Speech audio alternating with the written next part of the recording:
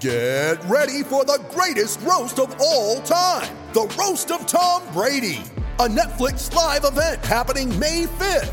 Hosted by Kevin Hart, the 7-time world champion gets his cleats held to the fire by famous friends and frenemies on an unforgettable night where everything is fair game.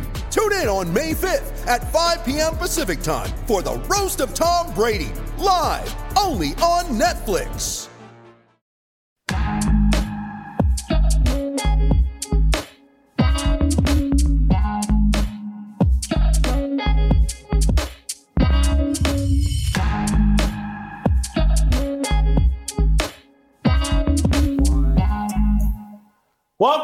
Welcome to Fearless with Jason Whitlock. I am Jason Whitlock, your host.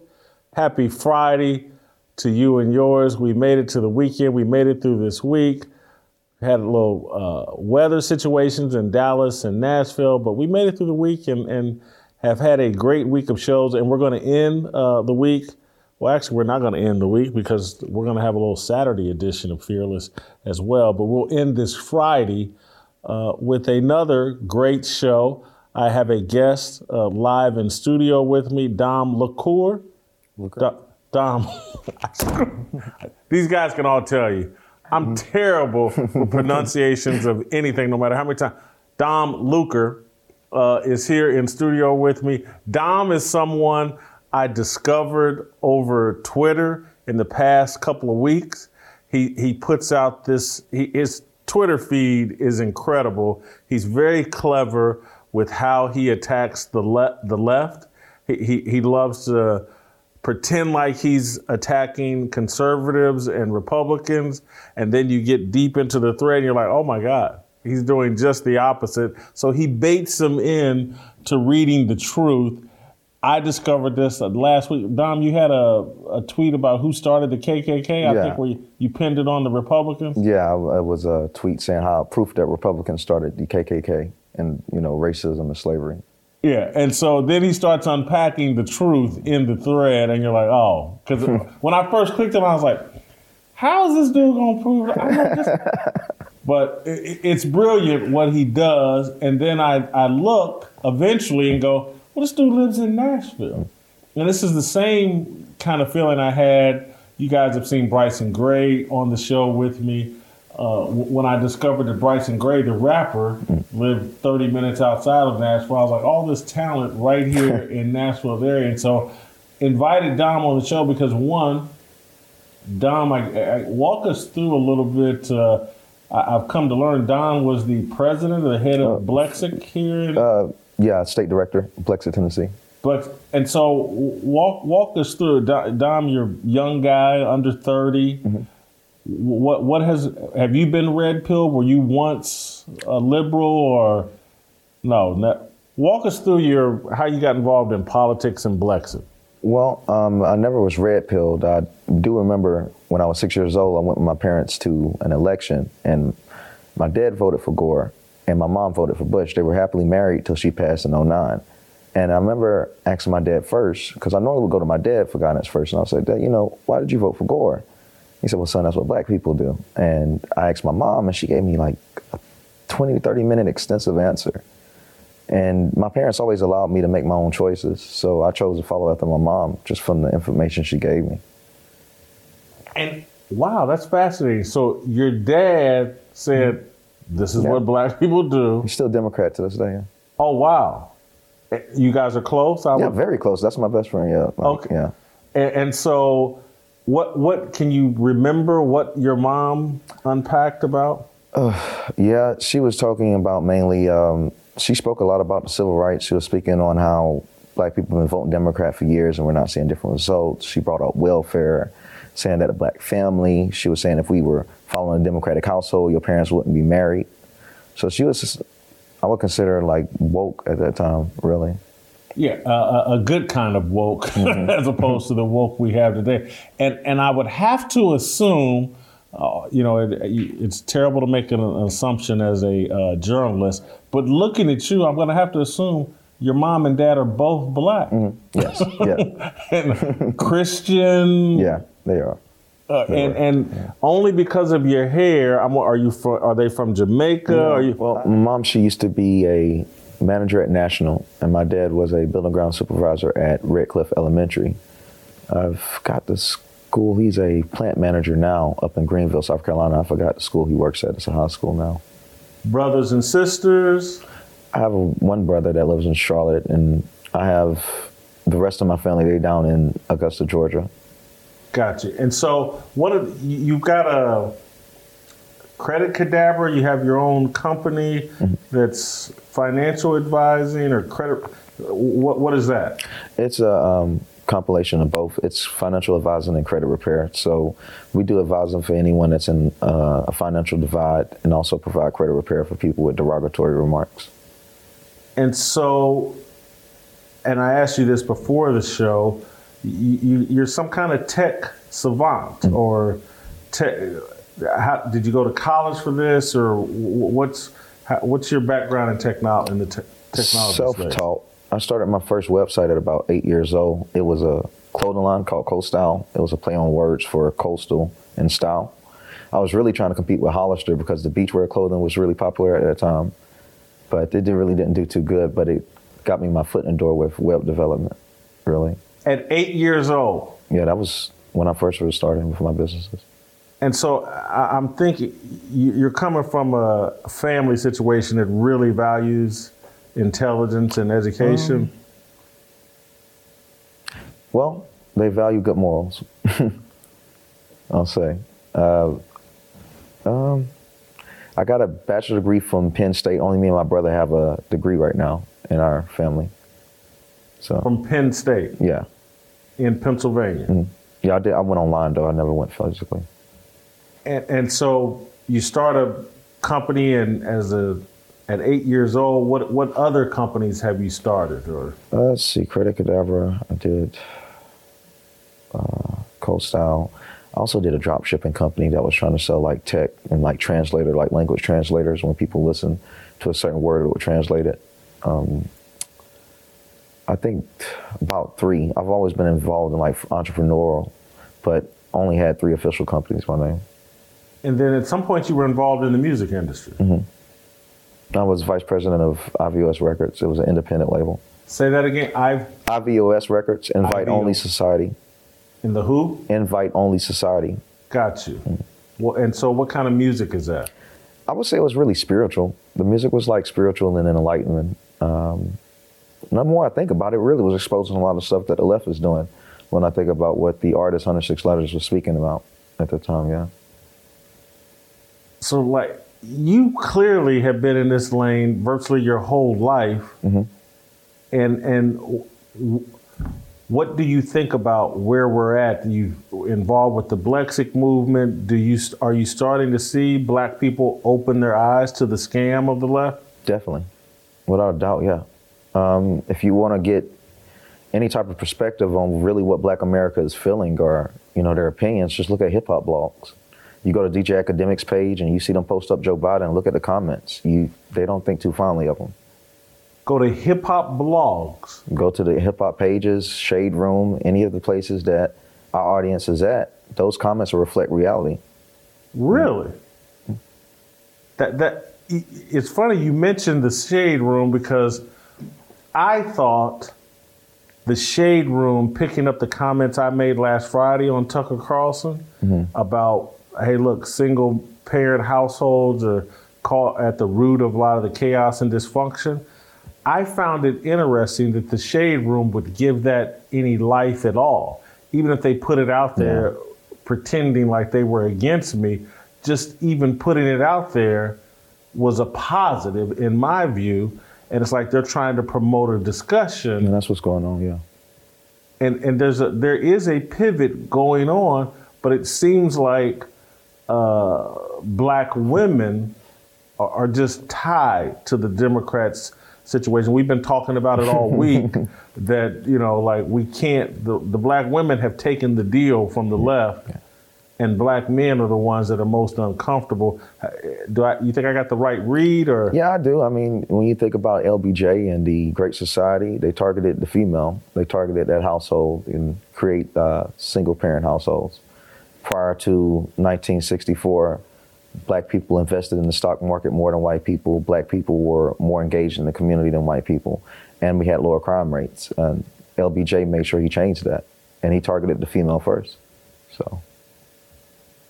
So if you had, how do you, where does this end up? What would you predict over the next 10 years?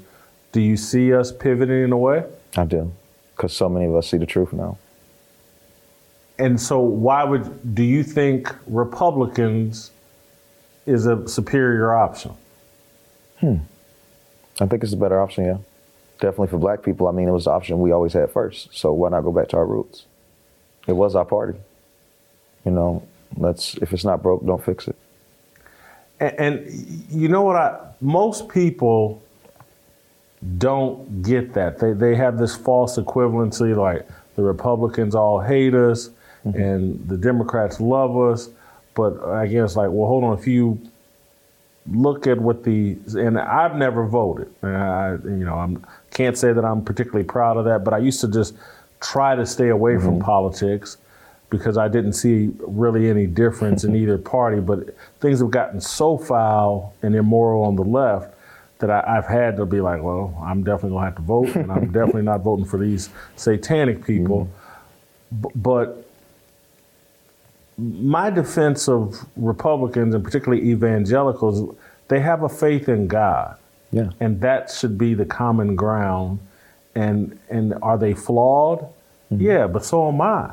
And I'm just sorry, it's hard to convince it. My experience with them is I don't think they hate me or my skin color. I do think they're bothered by what's portrayed as black culture and all the immorality that's in the music and a part of the culture. I do think they don't like it, but I don't like it either. So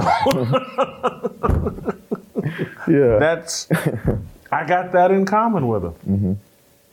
So with Dom, I'm so glad you stopped by. You did something funny. Do we have the image of, what's the chimp or the gorilla that Harambe? Yeah, Justice Harambe. Yeah, you just did a tweet today, I think it was, on Harambe. Got to advocate for him, you know.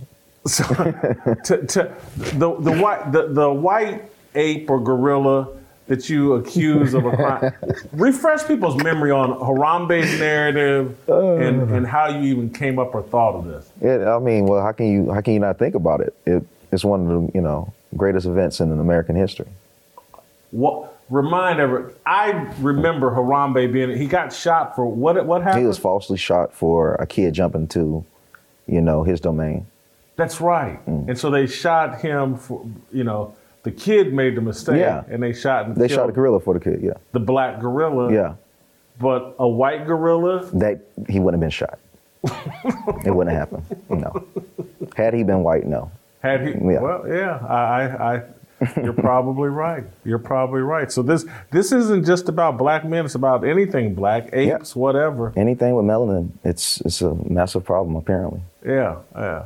Well, Dom, thank you for coming by. I wanted to meet you because you're tech savvy, you're social media savvy.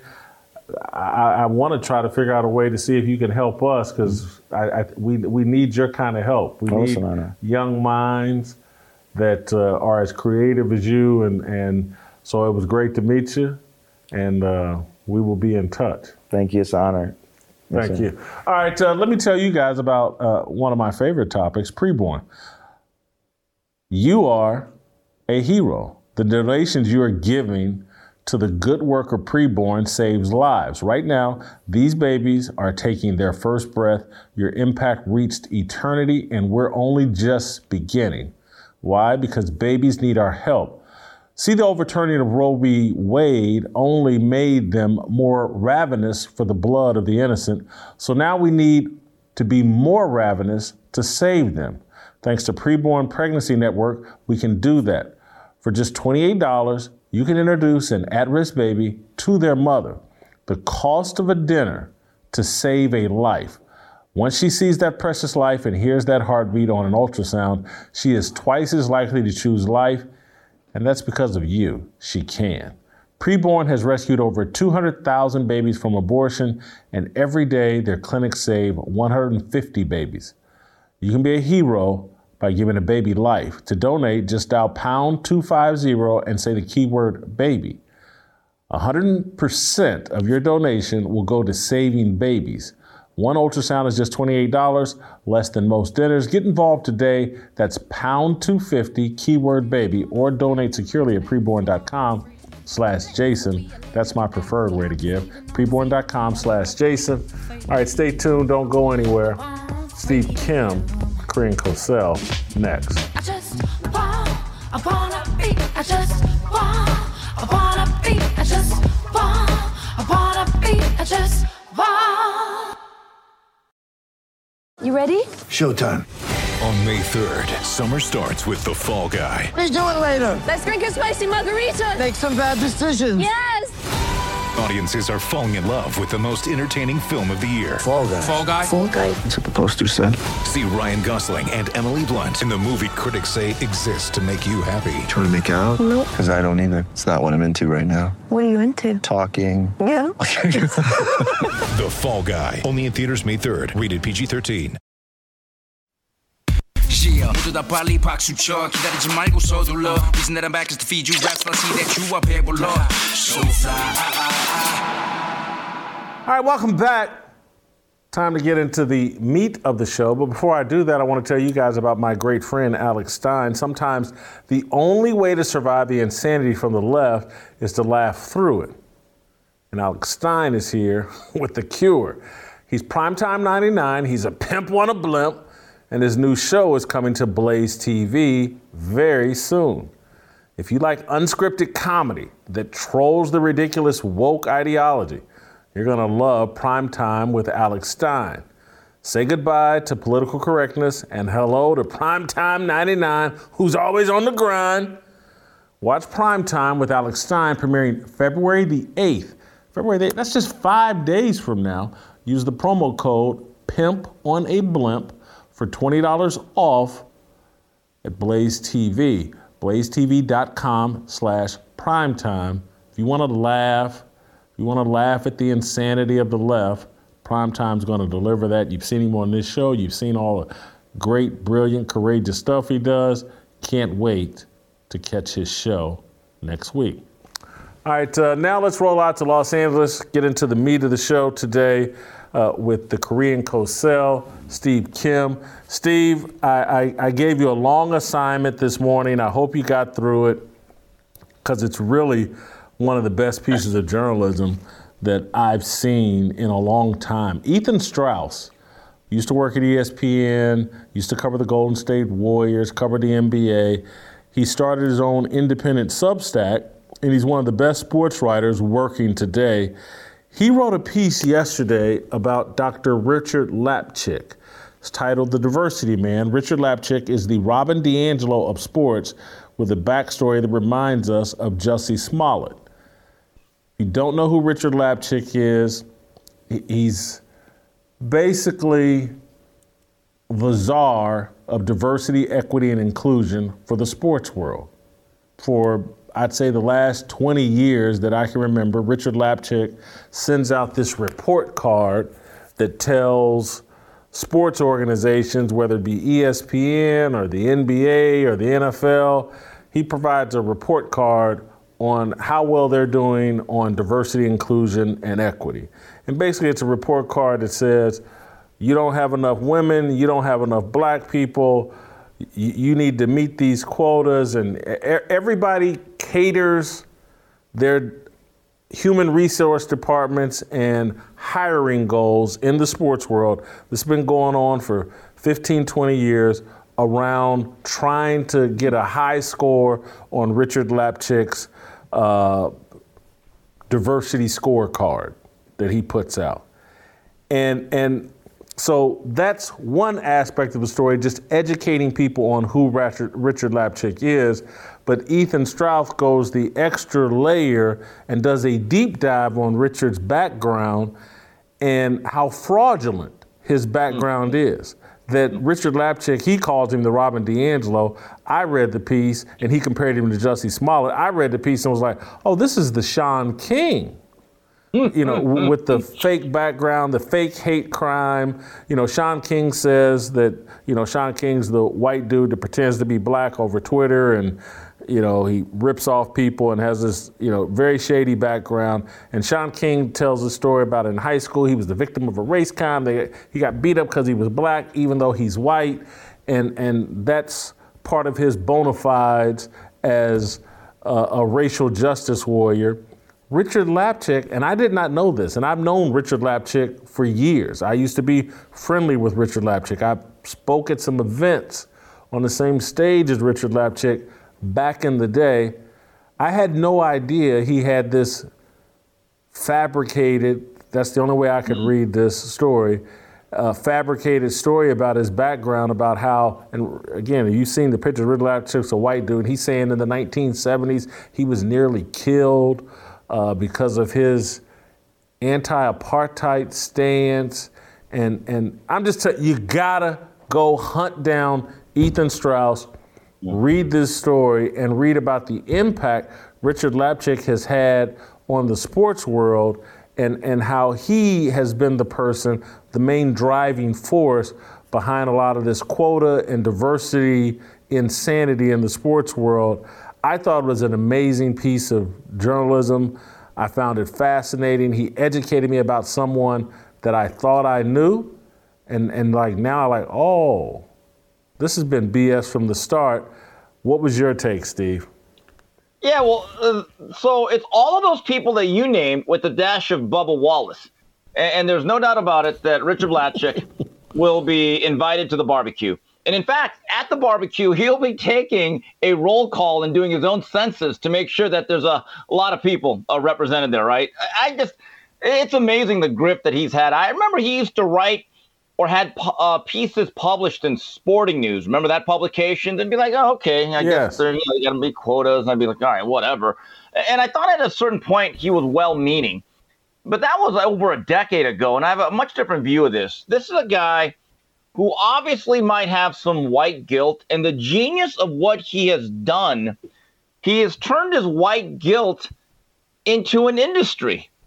In fact, this is white guilt guilting other white people, and he's gotten rich off of it, and now he's cool, he gets to dap up people, and then he gets the satisfaction of people saying, you're not one of the bad ones. It's the phoniest bit of activism, and it's interesting in reading that piece, because I've seen what's going on with the National Hockey League, how they have to diversify everything, right? By the way, they never diversify with Latins, Mexicans, Koreans, Asians. It's funny. It's only diversifying with certain people.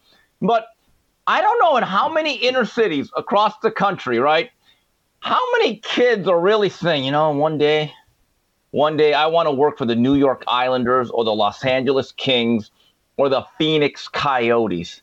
I mean, give me a break. I have not kept up with hockey in a very long time. But if you put a gun to my head and said, Steve, who's the last black hockey player? I would still say Grant Fuhr.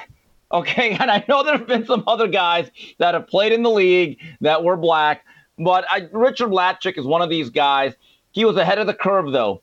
Before this became a full-blown industry, he had created his own business. And the capitalism part of it, I think, is great, because what's he get, about $10,000 to $15,000 to wag the finger at all these corporations? It's an amazing grift. It is, and that's the beauty of, I mean, this is a complete story, and I'm telling you, if you have any interest in sports at all, you have to read this. If you have any interest in understanding what's really driving the whole diversity, inclusion, and equity agenda, it's money. This is a financial scam being executed, and it's installing people. And these are conclusions you have to draw. It's not totally handed to you, force-fed to you.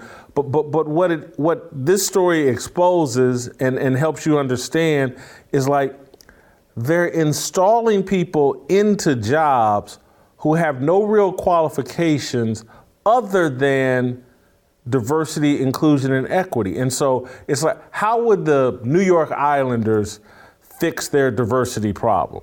Because you're right, there's not a lot of black people sitting around in America going, oh, I want to work in the National Hockey League, for the New York Islanders. But you know what staff we can create that they would be qualified? They can be part of our 15-man diversity, equity, and inclusion team. And so we can hire 15 people within the New York Islanders to make sure we don't do anything racist, or to instruct white people on how to be better people and how to manage any black employees if they had black employees. And so, boom, we've just created a diversity, inclusion, and equity staff. We've just added 15 staff members to our team, and now we get a high score on Richard Lapchick's scorecard. We're now more diverse. They add nothing to the organization. Jason, I mean, what does Lapchick do? Does he get media guides of every professional team? Remember they used to print those out? They were like little books before they were just downloaded. And would he go to like the management and he'd be like, okay, let's do it? Like, I mean, literally, would he just point out every single white person and then do the math?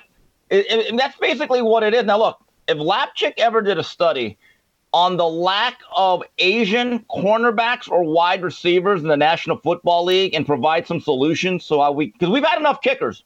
We've had some kickers. My nephew in Atlanta is doing very well down there. He's kicking like Bruce Lee. But if he ever does that study, he'd have my interest. But I don't think there's ever been a sports fan across the board that has ever watched the game and said, you know what?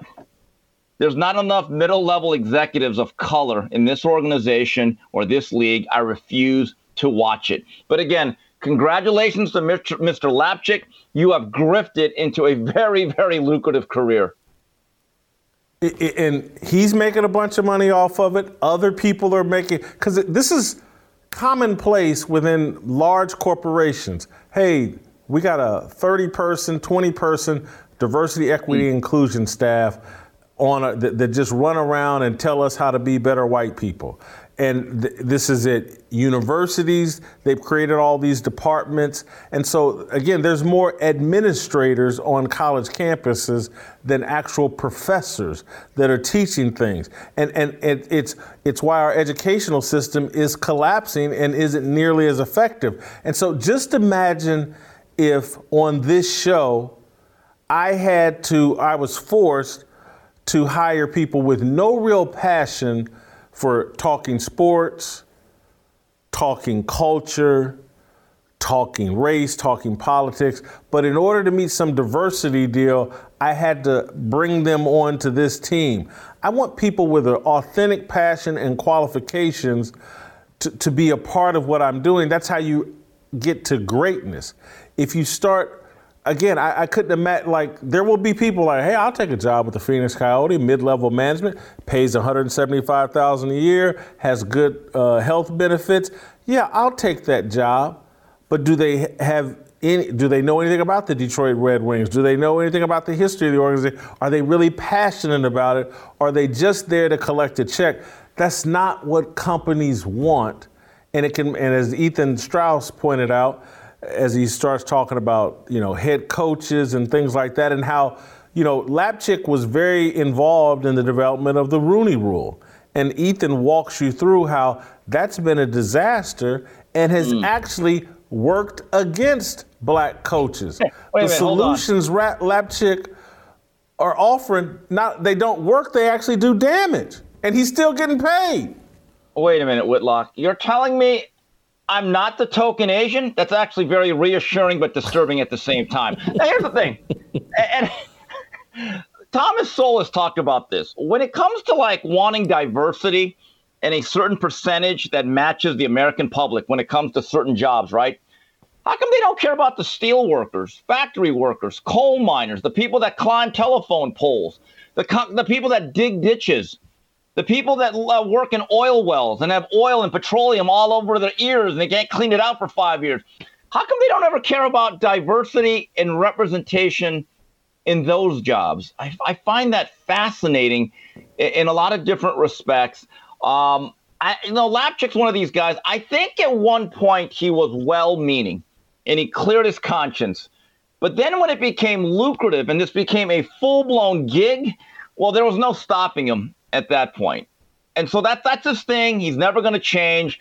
But I've never actually seen a league get better because I feel as though the middle management executives are now 15% more minorities. Nobody's ever cared. Nobody's ever looked at, well, Lapchick has. But outside of that, let's just be honest. Most of the American public cares about the games. And by the way, if you look at certain leagues, they skew in a certain demographic. Basically, look at the NFL and National Football League.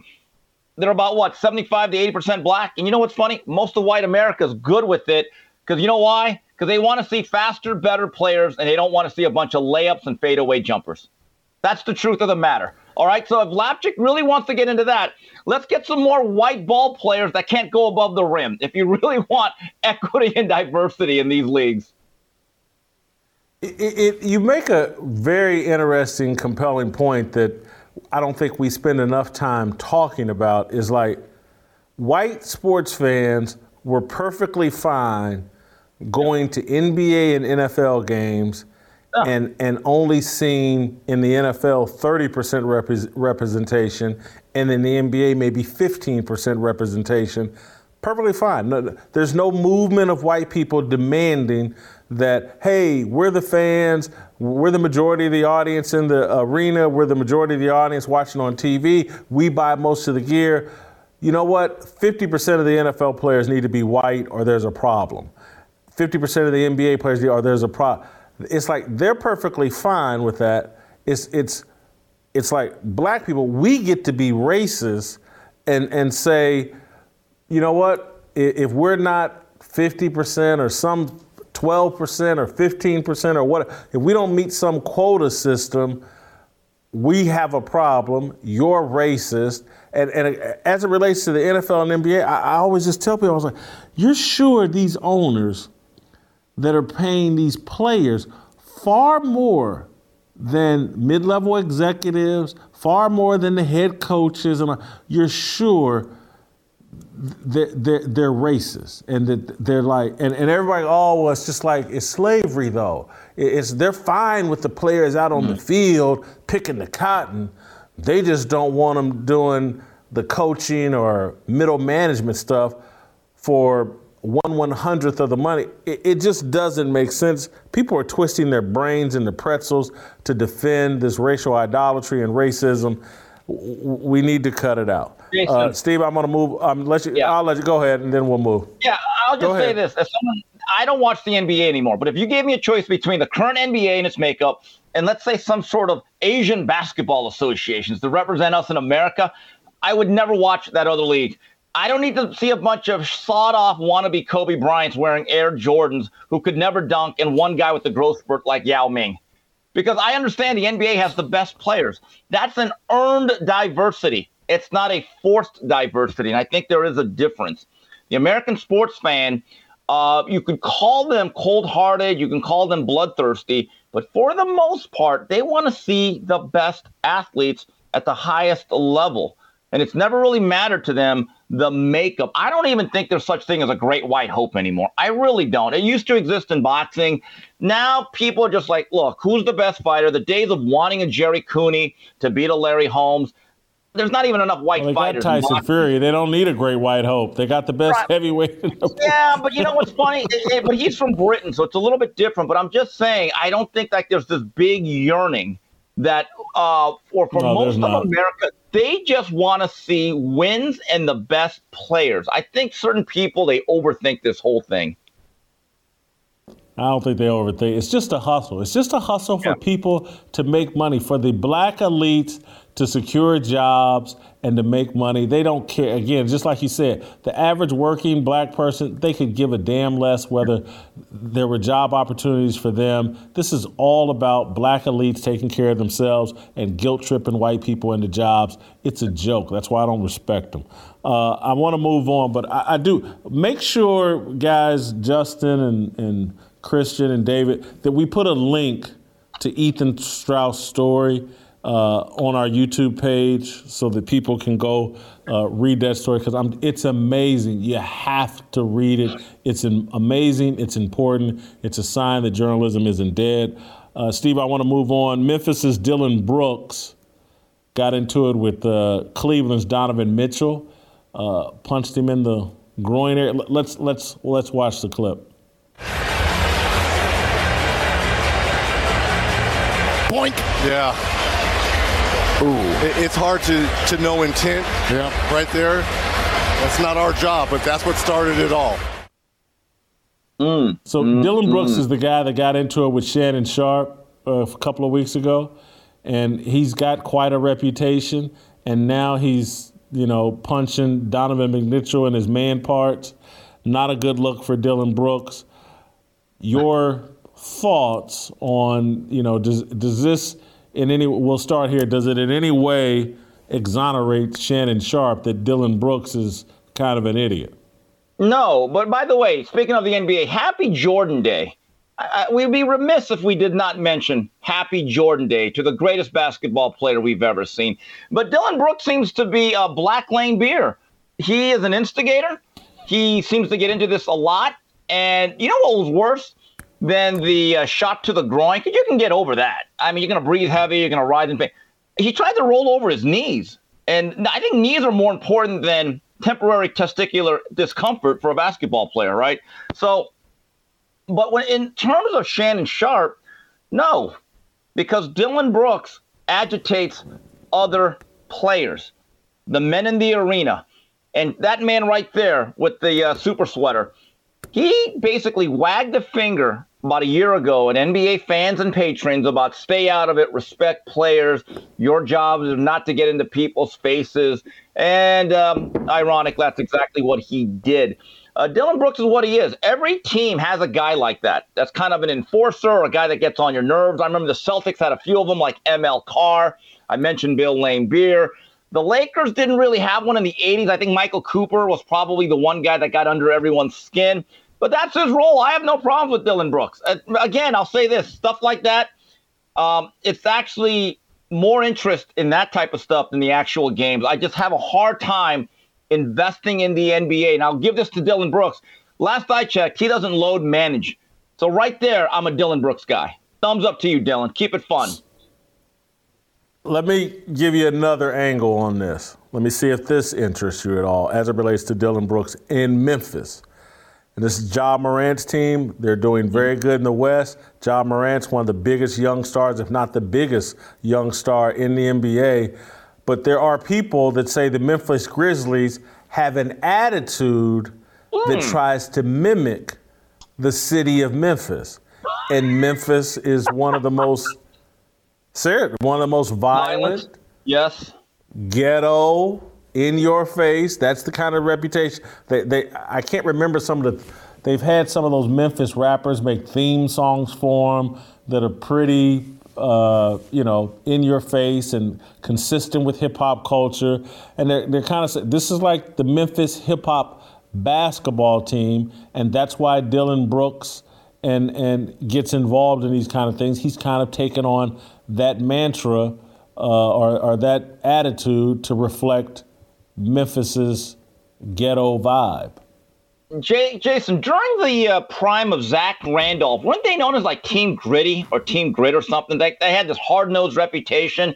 And you're right, sometimes a franchise, regardless of the sport, will reflect the values or the attitude of the city, like the Detroit Bad Boys of the late 80s, the Steel City with the Pittsburgh Steelers, and maybe that is Memphis. But yeah, I mean, Jason, I remember during the heyday of Zach Randolph, they actually had, I think, a term Team Grit, or they were gritty and they really took pride in that.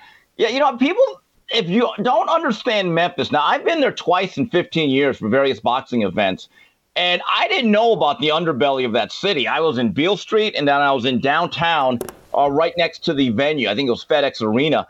But the word is, don't venture out. And if you have out-of-state plates, really don't venture out. In fact, just stay indoors and order room service, okay? Because not a lot of Graceland there, outside of Graceland. So that could be a part of it. But also, when your star is a high-flying guy that's going to take shots in the air and people are going to get physical, you have to surround him with a couple of enforcers that are willing to get dirty. Like, look, one of the most underrated players and teammates that is forgotten about of Michael Jordan's career because he never won a title with them is Charles Oakley.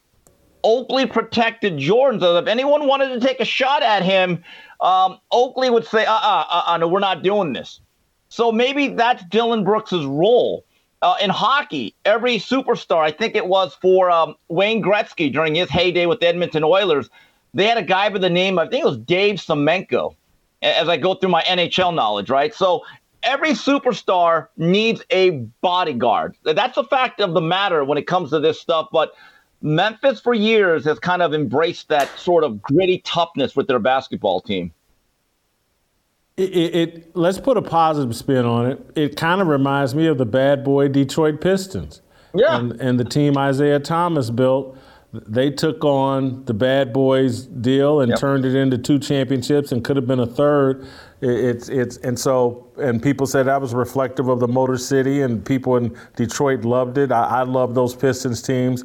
So, but that's just something to think about. We'll keep an eye on. Hey, let's move to the NFL. Joe Mixon is back in the news, and I want to. It sounds like the charges are going to be dropped. I almost tweeted this out yesterday when I first heard this story. I was like, I just can't believe Joe Mixon would be dumb enough, given his history, to pull a gun on a woman in traffic. It just sounds like, is this guy really this stupid? Given his history, and he, cold-cocked a woman that ruined his, or in a restaurant and couldn't play his freshman year or something, or nearly lost his scholarship to Oklahoma. Could that guy really pull a gun on a woman in traffic in Cincinnati? And so, according to stories I'm reading, Hamilton County Municipal Court presiding judge Kirk Kissinger will dismiss the charges only after he is sure that the alleged victim in the case has been notified. And that's according to News Radio 700 WLW in Cincinnati. Let's see here. Who's this? Let me see, figure out who's being quoted here. The reason that the prosecutor asked for dismissal had not been given, but the agent for Mixon has said that police rushed to judgment in the case that reportedly involved a road rage incident downtown. The agent says cops should be held to a higher standard, shouldn't be playing with people's lives and reputations like that.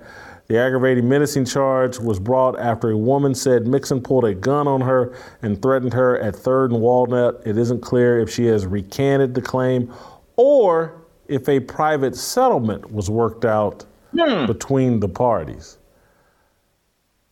You think she's recanting, or do you think a deal has been cut? Because, the Bengals, in their statement, I think they put out yesterday, it was something about they were sure that they called it a misdemeanor charge.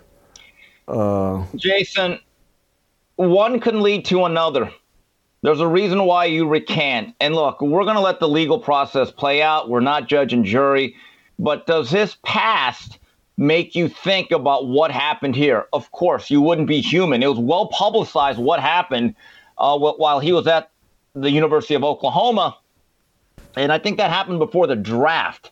And he's been a very good pro. But it kind of reminds me of a boxer that I cover at length, Gervonta Tank Davis. Every couple months or years, there's issues. And before his last fight in early January, there was an allegation of a domestic situation with one of his baby mamas. And then all of a sudden, in 36 hours, she went from hysterically calling 911 saying that her life had been threatened to them all of a sudden reconciling.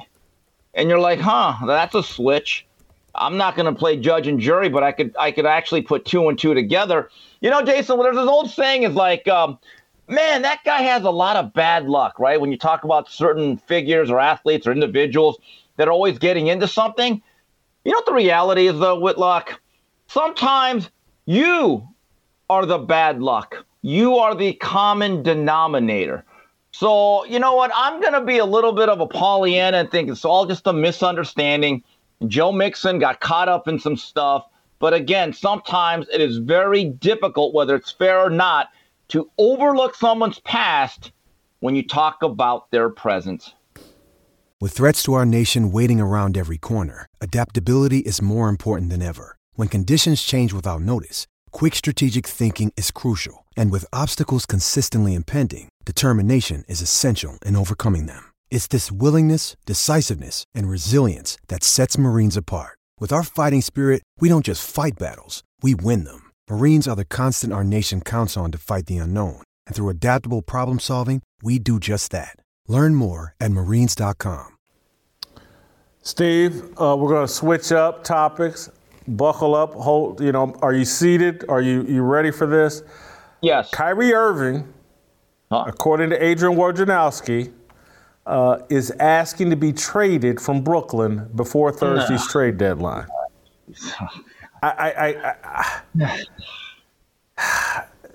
Shams, I think, is saying that he's told them that he's leaving.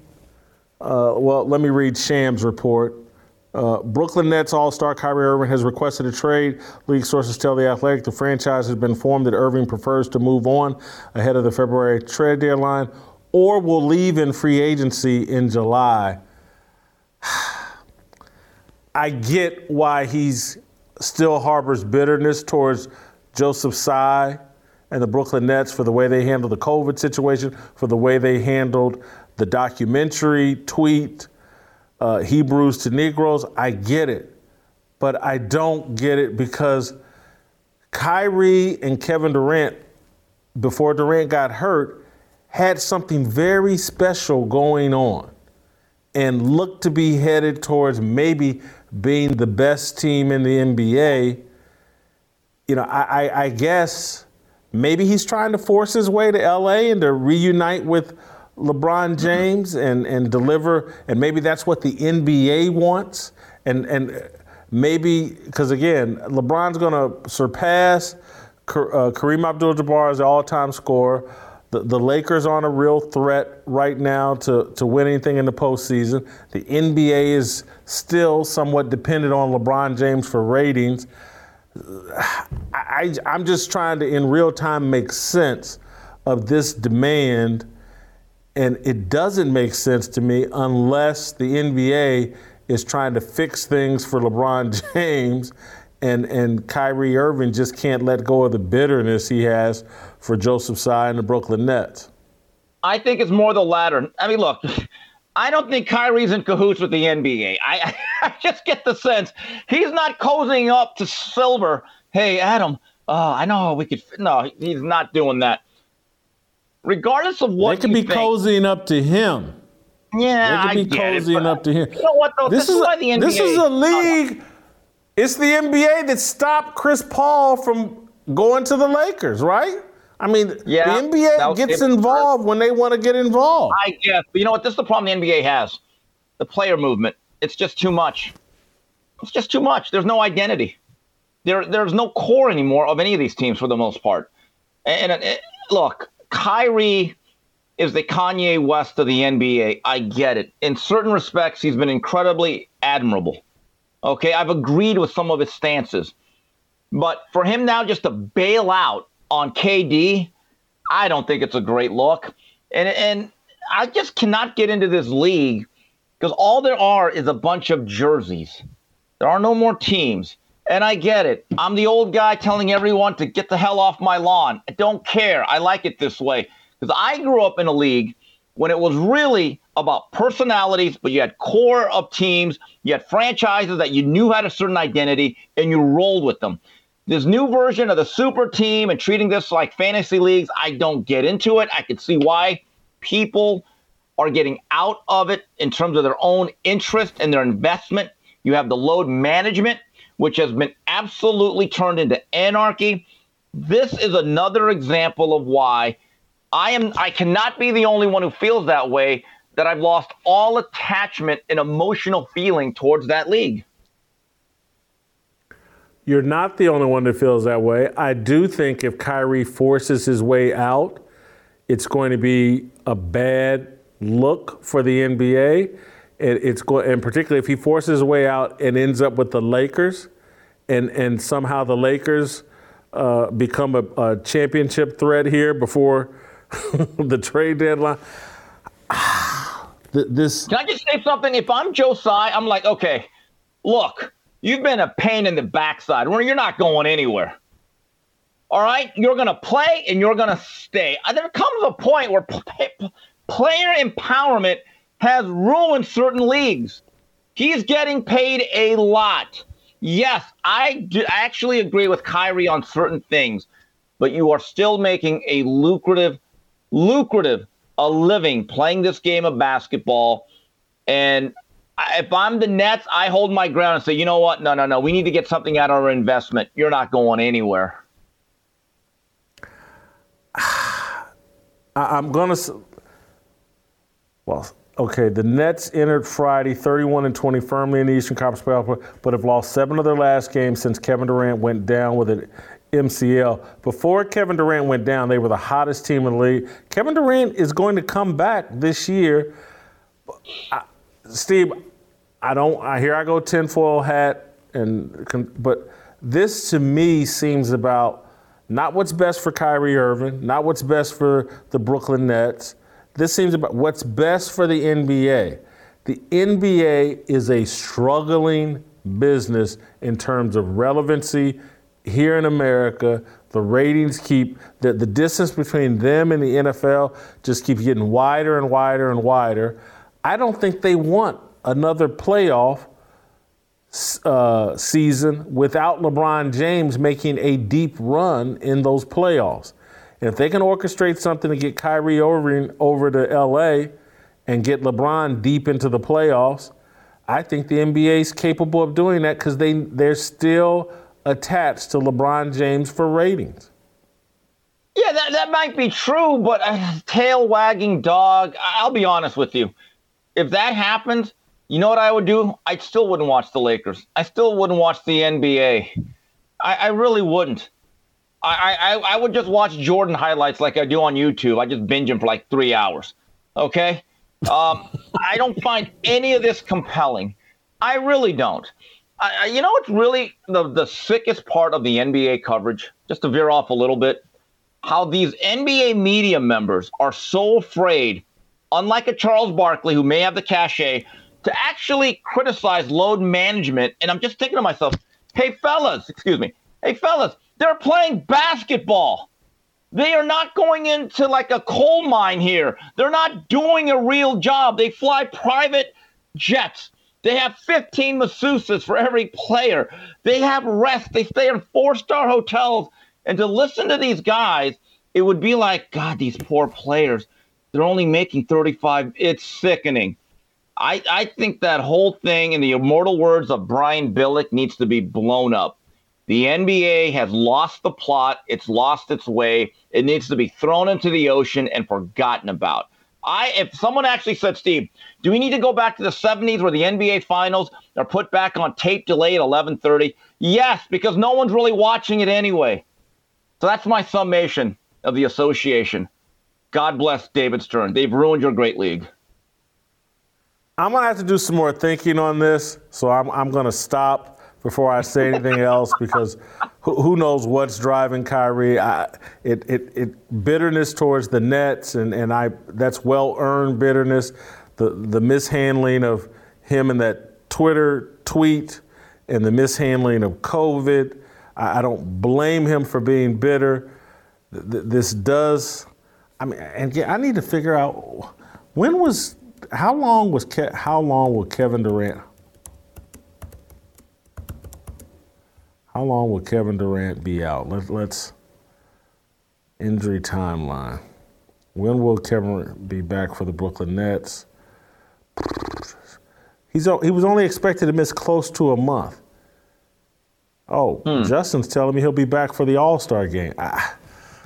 If Kyrie could have stuck it out and won a championship in Brooklyn, that would have been such a great look for him. But I guess I think it would be a mistake if he goes to LA. The story's going to be about LeBron, in my view, and about getting LeBron another championship. And it won't be as good a look for Kyrie Irving. But who knows what's going on here? I'm going to stop the speculation. I'm going to ask you one more thing, Steve. One last topic about Tony Romo. we're not. We were going to do an approval rating, but we're not, just because the Kyrie deal was a bit of a curveball in the middle of this. Tony Romo, the New York Post, wrote a story about how CBS executives over the last summer went out to talk to Tony Romo about improving the broadcast. He slipped. They're saying after this season, everybody's come out and said Tony Romo's not nearly as good.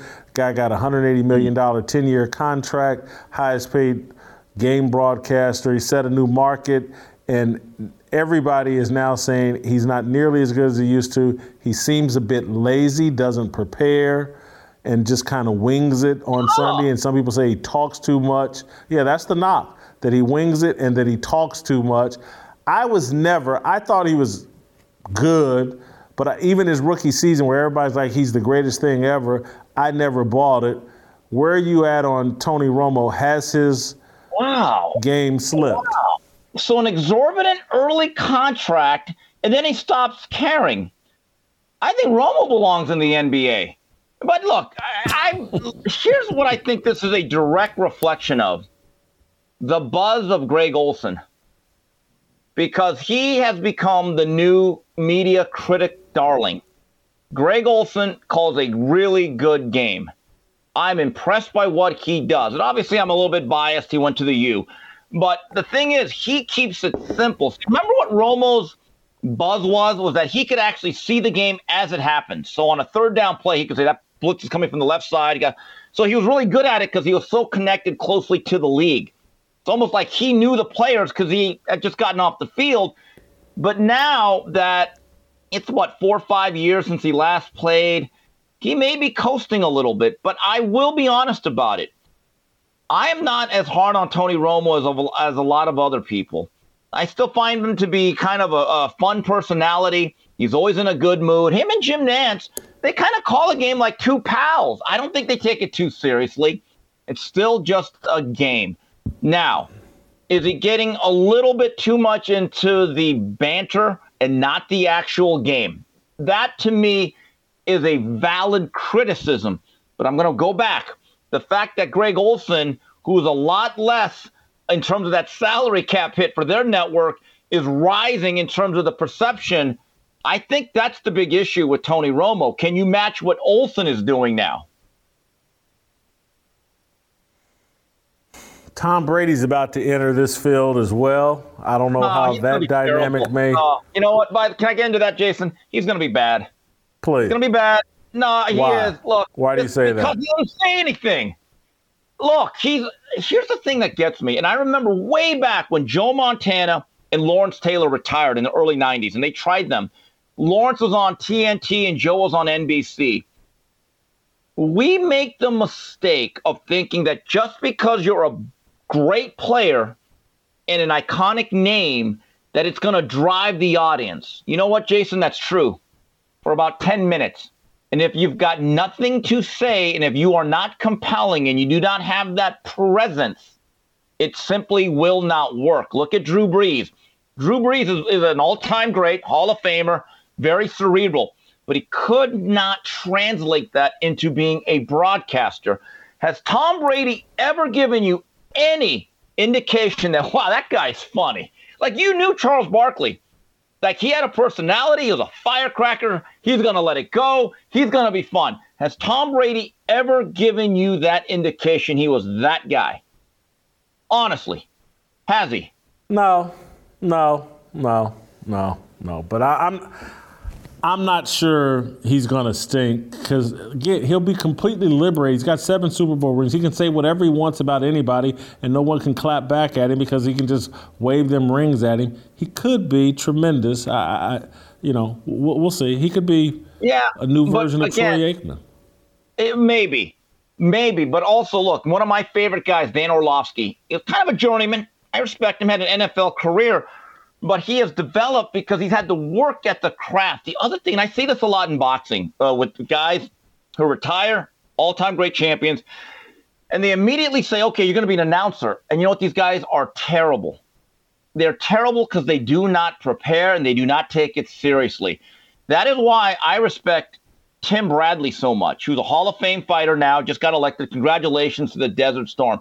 but I know for a fact how much Tim Bradley prepares, because he'll ask other people questions and he'll go through fights. He'll watch various fights. He'll read articles, and it shows on the air how prepared and how much passion he has. And some of these guys, once they leave their field of play, even though you may pay them an exorbitant amount, broadcasting is not their passion. I could be totally wrong, but I am not convinced that Tom Brady is a slam dunk hire other than having a very big name for the first 10, 15 minutes.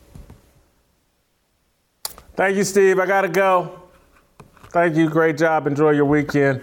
I hear tomorrow playing, and that, you know what? Even though it's Saturday, that means we'll see you tomorrow.